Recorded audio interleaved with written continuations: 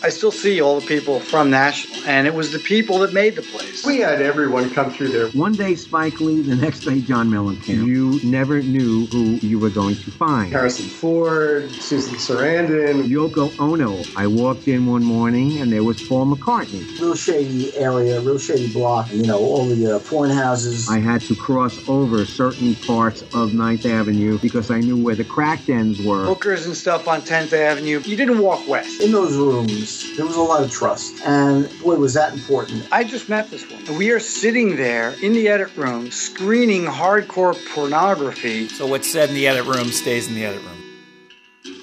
Welcome to the Promo Cowboys podcast.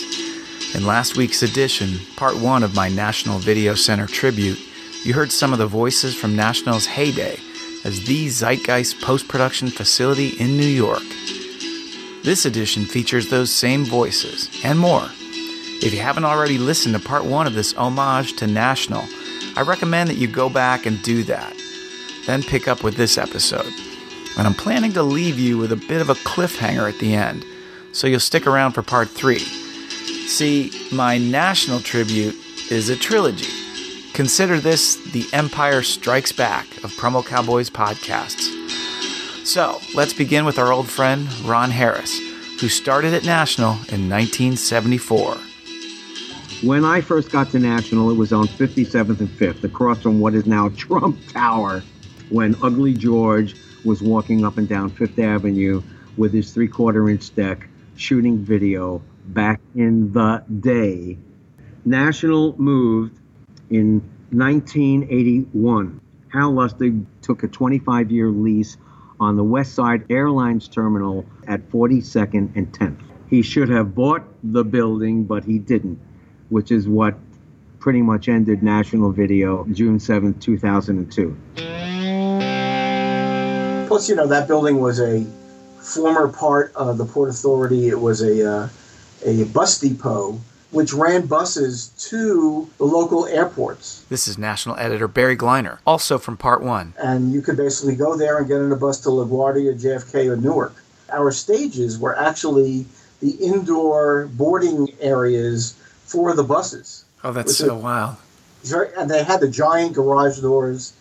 So it was the perfect place to convert into a studio and a stage. Absolutely, yeah.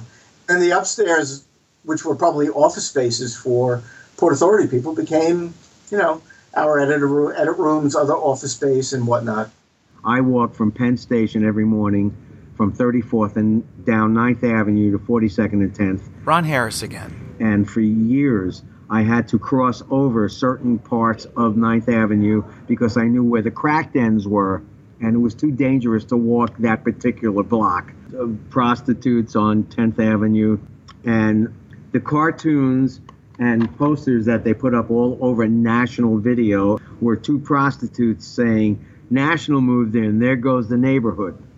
I love that neighborhood. This is National editor Gary Vandenberg. I mean, it was a little rough. Look, by the time I got there, Theater Row was there. I remember the restaurant next door kept closing and reopening as Reinvented.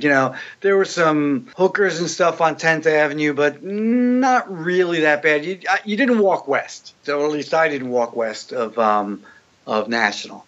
I kind of stayed right there, and I drove in, so I used to park across the street or in the Strand, $6. Look, I'd come out of the Times Square train exit, the R train I took from Astoria where I was living. Barry Gliner again. And I had to walk from, 7th Avenue, 42nd Street across to 10th. A real shady area, real shady block. Then, all the porn houses, all the theaters was all porno, all the shops.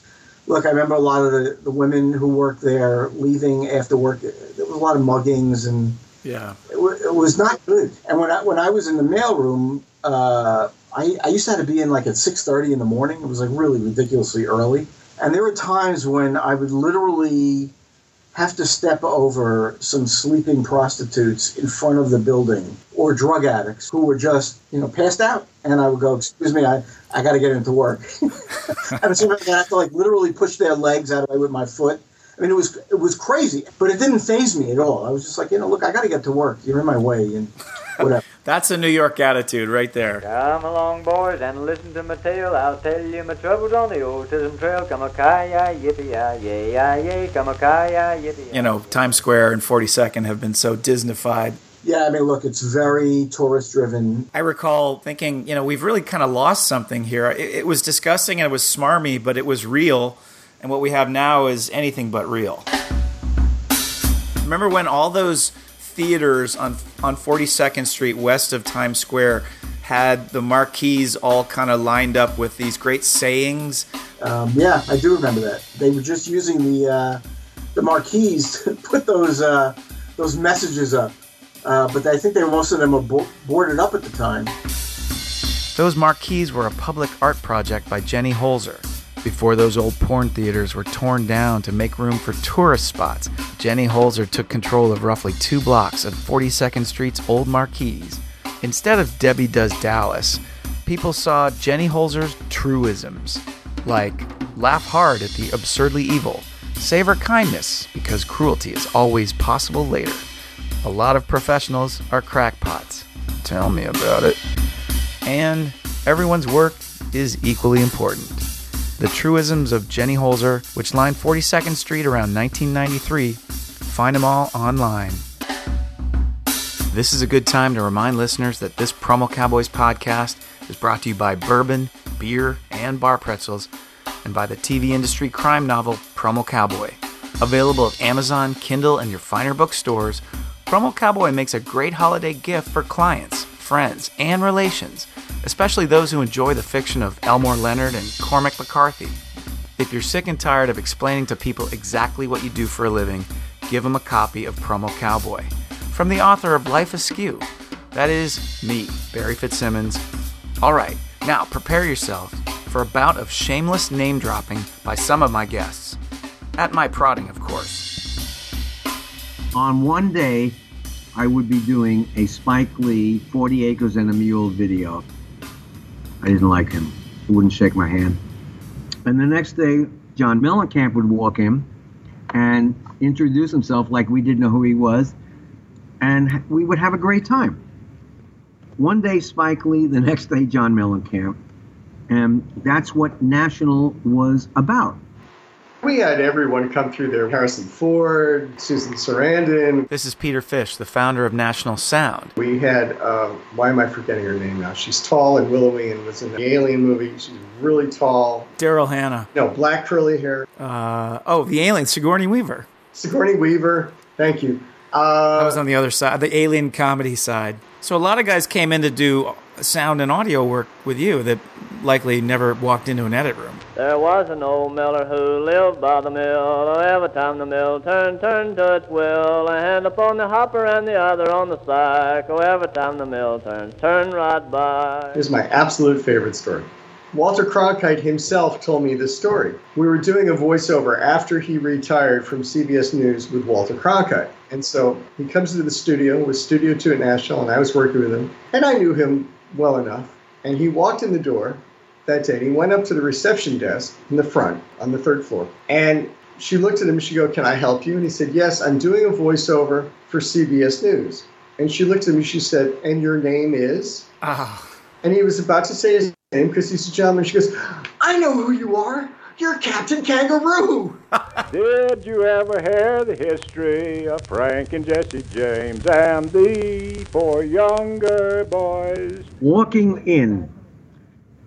into the main entrance at National to the reception desk, you never knew who you were going to find. I walked in one morning and there was Paul McCartney, because Paul McCartney was going to be doing a satellite media tour. Or I would walk in and there was the Fonz, Henry Winkler, Yoko Ono. I think she lived on that couch on the 3rd floor for years. Tootsie was shot there. And Dustin Hoffman walked around in full makeup without his wig on, just a stocking that pulled whatever hair he had back. And I would stand there in the men's room whizzing with the man. And where Woody Allen loved to do all his pickup shots at National, out on the street, in the reception areas, in the audio rooms. I mean, he was a regular at National. I did Crazy Eddie. Get it all on sale now during Crazy Eddie. When Roberta and I got married in 72, we moved into Kew Gardens. Not long after that, I went to Crazy Eddie on Avenue U to buy a pair of JBL 100 speakers. And they would tell us to get there at like 10:30, 11 o'clock at night, like on a Thursday night, because the truck would come in with the speakers. Well, we got there on a Thursday night, Roberta and I, and Eddie was really there. And I said, I'm here for the JBL 100s. And he looked at me and Roberta and he said, I tell you what, you let me have her, you can have these speakers for free. Crazy Eddie, his prices are insane. I was sitting with director Hal Gurney, the director for the David Letterman morning show on NBC, and he and I, with Letterman sitting in the editing room about 10 feet behind us, doing all the remote segments. Like they would go to Cresco, Iowa, or to a store in New York called Just Shades. I sat with Alan Funt doing all the laugh tracks and editing for Candid Camera. We would have quarter-inch reels just rolling, and I would fade up on the big laugh, on the little laugh, on the guffaw. But at the same time, I worked with Kiss, with Gene Simmons, the rabbi's son, sitting behind me, not in makeup or costume, in regular garb, which might have been even scarier. Wait. Okay, when did you work with Kiss? I worked with Kiss in 1979, 80. Really?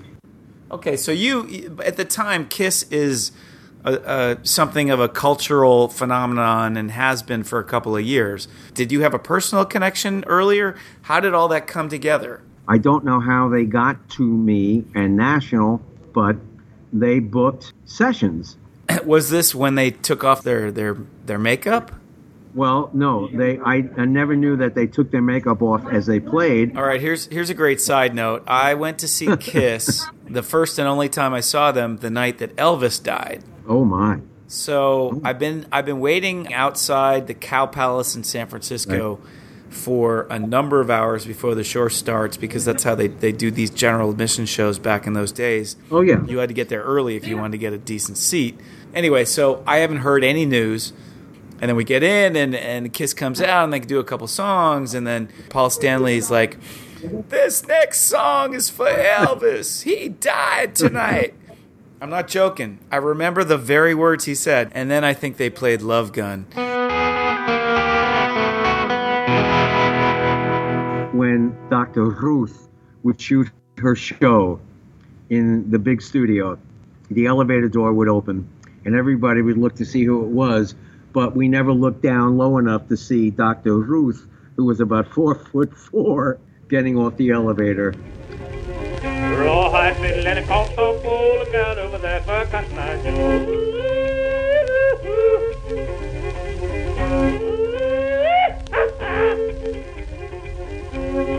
One of my favorite jobs was I edited with Ray Davies of the Kinks, a very serious documentary film producer. And I edited with Ray Davies for 2.5 weeks in Edit F, doing, I can't remember what group that he was doing. Well, it was for the Kinks, right? No, it wasn't. It wasn't the Kinks. So he's producing, Ray Davies of the Kinks is producing a documentary about what? On another group. I can't freaking remember at the moment, but I worked with him for 2.5 weeks. He sat with headphones. He was as serious as a documentary filmmaker as I ever worked with. And it was intense. And he was also going out with the lead singer of one of the top female groups at the time. And she came in and sat on the back couch in Edit F, which was about 7 feet behind us, and watched us edit. And he was amazing. And when we were done with this 2.5 week edit, he invited me to a Kinks concert at the Academy of Music. And I went over there and I walked in, and there was Ray Davies, this serious filmmaker, sitting on stage with a bottle of beer on his head. On his head?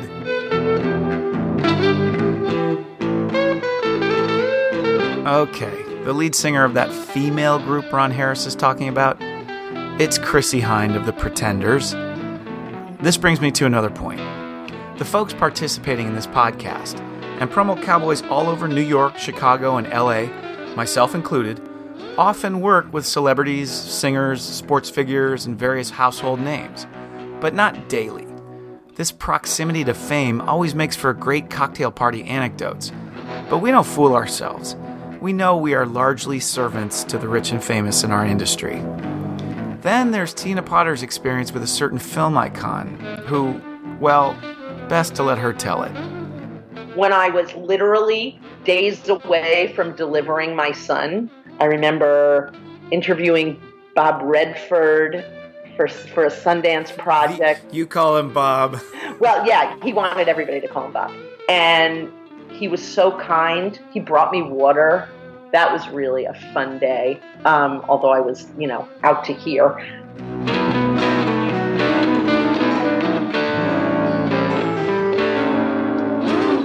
As I remember, you were the first client to work in the new online room at National on the 4th floor. Yes. We were doing CBS Sports. And across the street on the north side of 42nd Street was Manhattan Plaza, which was apartment buildings built for people in the arts. And there in a window across the street was a big sign saying, "I am the real Kramer" from Seinfeld. Yes. He was the real Kramer, and he had his whole window was that sign, just to let people know that he was the real guy. Well, he was standing in the window as well. That's the thing. He was. Right, he was live. He was just standing up there saying, "Everybody look at me." He's only on the 2nd floor, right? I remember you're almost looking down on him. Yeah, 2nd or 3rd floor. At this point, Seinfeld is, not only is it the most popular comedy on television, but people are so swept up in it that they can't stop talking about it. And that's in New York. I'm assuming elsewhere that maybe the scuttlebutt wasn't quite to that degree, but it was such a great show, and he was trying to capitalize on that. But this was early during the Seinfeld run, and he was just getting wind of it. He was like starting to figure out. He's like, "Hey, there's some money to be made here," and he literally stood in his window next to the sign. And what do you remember him wearing? I think he was wearing a sleeveless T-shirt, like a workout shirt with his name all over it. It was crazy. It was fun. It was so weird. It was the moment. Well, the thing is, I'm going to tell you this now. I worked in that room for the next 2 years for another client, and I was in that room probably 3 days a week, and we would literally, and you had these shades that you push a button, the shades would open up onto 42nd Street, and there was Kenny Kramer. He would be sitting there with his sign, and he had just gotten his the bus tour that he started, The Real New York from Kramer. The Real Kramer shows in New York. But he would stand there on the phone generally, and it seemed as though his raison d'etre was to stand in the window and just draw people's attention. And sometimes he was shirtless. Sometimes he wasn't wearing pants. I am not joking. I think I saw him naked a few times. Yo, Geraldo's moving to Channel 2. Do you remember the campaign you and I did with Frank Radis, the rap song? I have a story to tell you about that campaign. I bet you don't know about it. Peter Fish again. We were doing Geraldo's moving to Channel 2, and we had rewritten a song and put in a track down. And I had a bass player coming into play named Jerry Barnes. And Jerry was a very, very well-known bass player. And he introduced me to his kid sister, who was either 14 or 15 at the time. And her name was Catrice Barnes. Tagged along. And you met her. And he said she can really sing. And I said, "Oh, let me hear you." And she ended up singing the jingle. And I believe she was also on camera. She was. Big smile, big voice. Now, Catrice Barnes has gone on to an enormous career. She was the musical director of The Oprah Show. She was the musical director of Saturday Night Live. Wow. But probably from 96, 97 through 2009.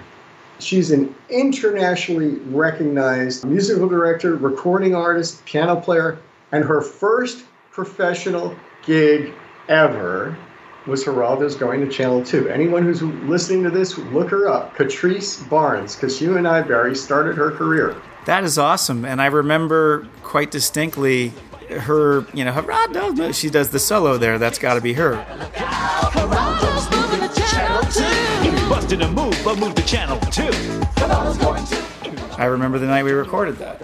And we're friends to this day. And that was the absolute beginning of an enormous career. And for the record, the track that you guys rewrote was originally composed by yours truly. All the cool kids, the sort of the de rigueur style in New York back in the early 90s was to wear a lot of black. Like the cooler you were, the more black you wore. And the VH1 and the MTV kids all wore black. I wore my share of black, but you, on the other hand, in those days anyway. I can't believe you're going to say this. Go ahead. You would wear a business suit. I was wearing a tie and a shirt every day, okay? And you were wearing the suit a banker might wear. To this day, I'm sitting here in an Izod shirt. To this day, I cannot believe I wore that when I was editing. And Jerry McKenna, the late Jerry, he would say to me, the only reason you wear that is because you want your neighbors on the Port Washington train to think you have a real job. Okay? And maybe he was right. Discover more from the Promo Cowboys archive. Listen to all of Season 1 at iTunes, including my discussion with former Promo Cowboy Jonathan Bloom, who's become a technology investment guru and is better known now as the Digital Skeptic. Your statement needs a breakdown for our sake. The information economy, including the internet, big data, and social media, is the single greatest value destruction engine in human history. What are you trying to tell us? It is. The North American economy, our economy, should be at least twice as big as it is now, and maybe 3 times as big.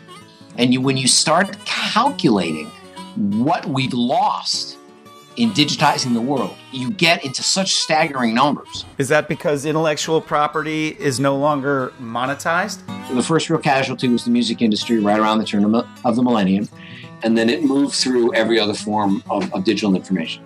And once it becomes digitized, it becomes worth a lot less.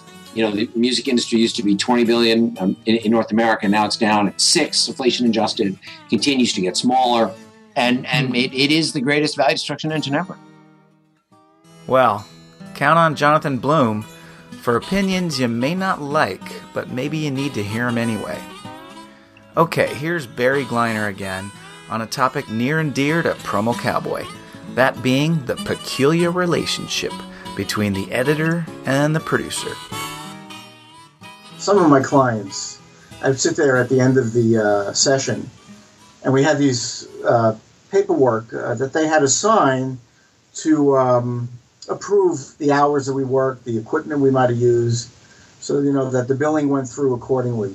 And sometimes I would write on the bottom, handwrite in, psychological services provided by Barry Gliner, and I would add an extra $250 fee, and then they would all, and they would sign their name to that too. Oh, that's awesome.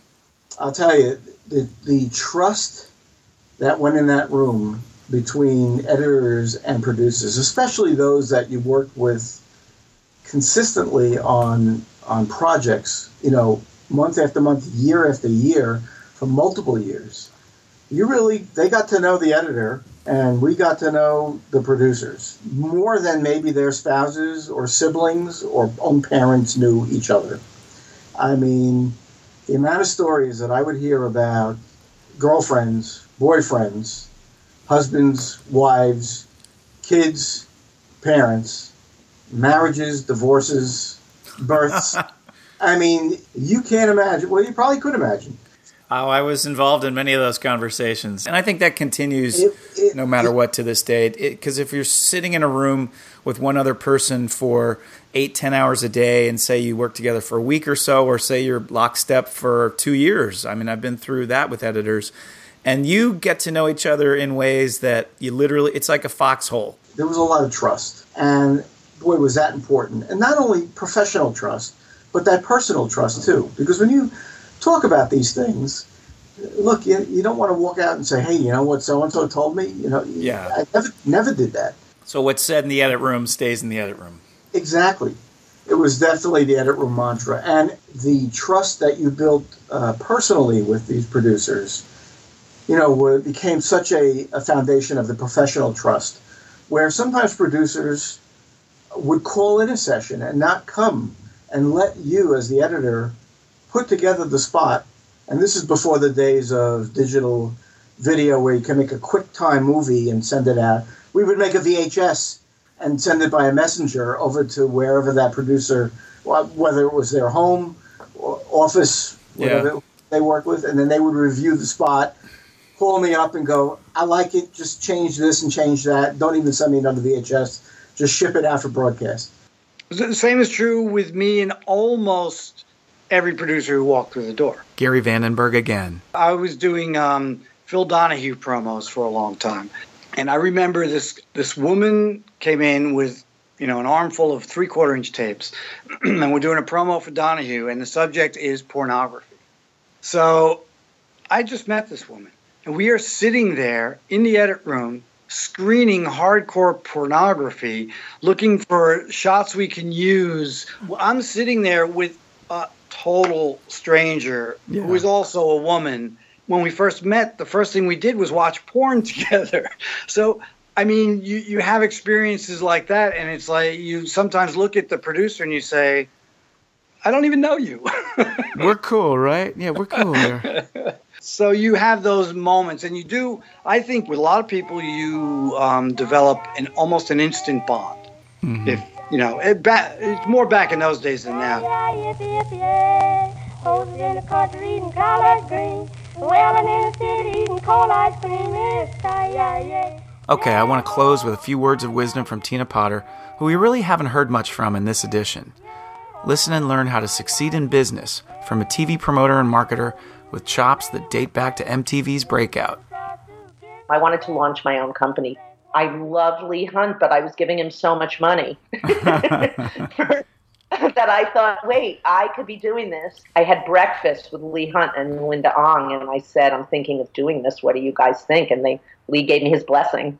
Oh. And yeah, no, it was great. And so I went out and started Teapot, and I spoke to Broadway, and I spoke to Beetlejuice, and because I had such a close relationship with everybody at National, and because I think they had the most resources of anybody in New York, they had the stages, Telezyne was there, West End Editorial had just started getting into digital when it was brand new. I decided to launch my company out of National. And so I launched Teapot out of a little office at National. And, it was a great experience. They were great business partners. I worked really closely with Telezyne and grew my business very quickly. Outside, I kept a retainer from AMC and Bravo at the time, but then also signed a contract with Nickelodeon and did a ton of work with Lifetime and HGTV, lots of sizzle reels and promo campaigns and tons of work at Rainbow for all different divisions, and did that for 5 years. There goes that train, red, blue light behind.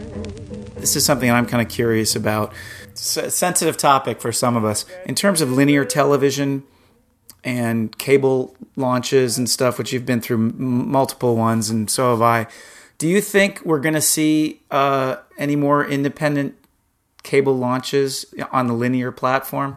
No, absolutely not. And I think you're going to see more go under now. Well, we've already lost a few this year. Well, yeah, Pivot, is on its way. I think things like Tennis Channel and Ovation and, these companies that aren't attached to larger media companies, these independent channels, there's no way to support them. Maybe they can support themselves as streaming video platforms. But, the business model is entirely different. And I think you're going to see a thinning of the herd, if anything. Nothing like some core industry nuts and bolts logic to gear Promo Cowboys up for their next big career move. Makes you wonder what part 3 of this national tribute's gonna sound like, doesn't it? Try this. Though it ended on a low note, I can never erase that part of my life as being the best part of my professional life and a good portion of my personal life. It was a really long time ago, but it was a time in my life I'll certainly never forget. I had such a wonderful career as an editor for 26 years. I do feel the same, but I have moved on. And I left National before it closed, so I wasn't there when they put the locks on. I look back on the times that we're talking about with the same view that you do, that there was so much to be gained from that environment, and yet at the same time, it's gone. It's just gone. You know, Hal Lustig built it up to be this just, premier production, post-production facility. And now it's a theater, isn't it? The final days at National Video Center in the next edition of the Promo Cowboys podcast. Thanks for listening. This is Barry Fitzsimmons. As always, this edition of the Promo Cowboys podcast is brought to you by bourbon, beer, and bar pretzels, and by the novel Promo Cowboy, a TV industry thriller by yours truly, Barry Fitzsimmons. Available in hard copy at Amazon.com and your finer bookstores, and find the ebook at the Amazon Kindle store. I want to thank my guests today, Ron Harris, Barry Gleiner, Peter Fish, Gary Vandenberg, and Tina Potter. Also, thanks to freesound.org for the instrumental music on this podcast, and the Pond 5 Public Domain Project for all the archival interludes. I'm reminded that I should ask you to please rate this podcast in iTunes, subscribe to the podcast, and share it on Facebook, Twitter, LinkedIn, etc. Please. And don't forget to check out my new Promo Cowboys Facebook page. I hope you like that as well. Reach me, as always, on Twitter at Promo Cowboy, also on Facebook and LinkedIn at Barry Fitzsimmons. Promo Cowboys is a Steve production. Steve is a division of Igloo Media, LLC. This podcast was edited and produced by Barry Fitzsimmons. Thanks again for joining me. As Promo Cowboy says, shoot, thought he's gonna leave us with a cliffhanger. All right, take us out.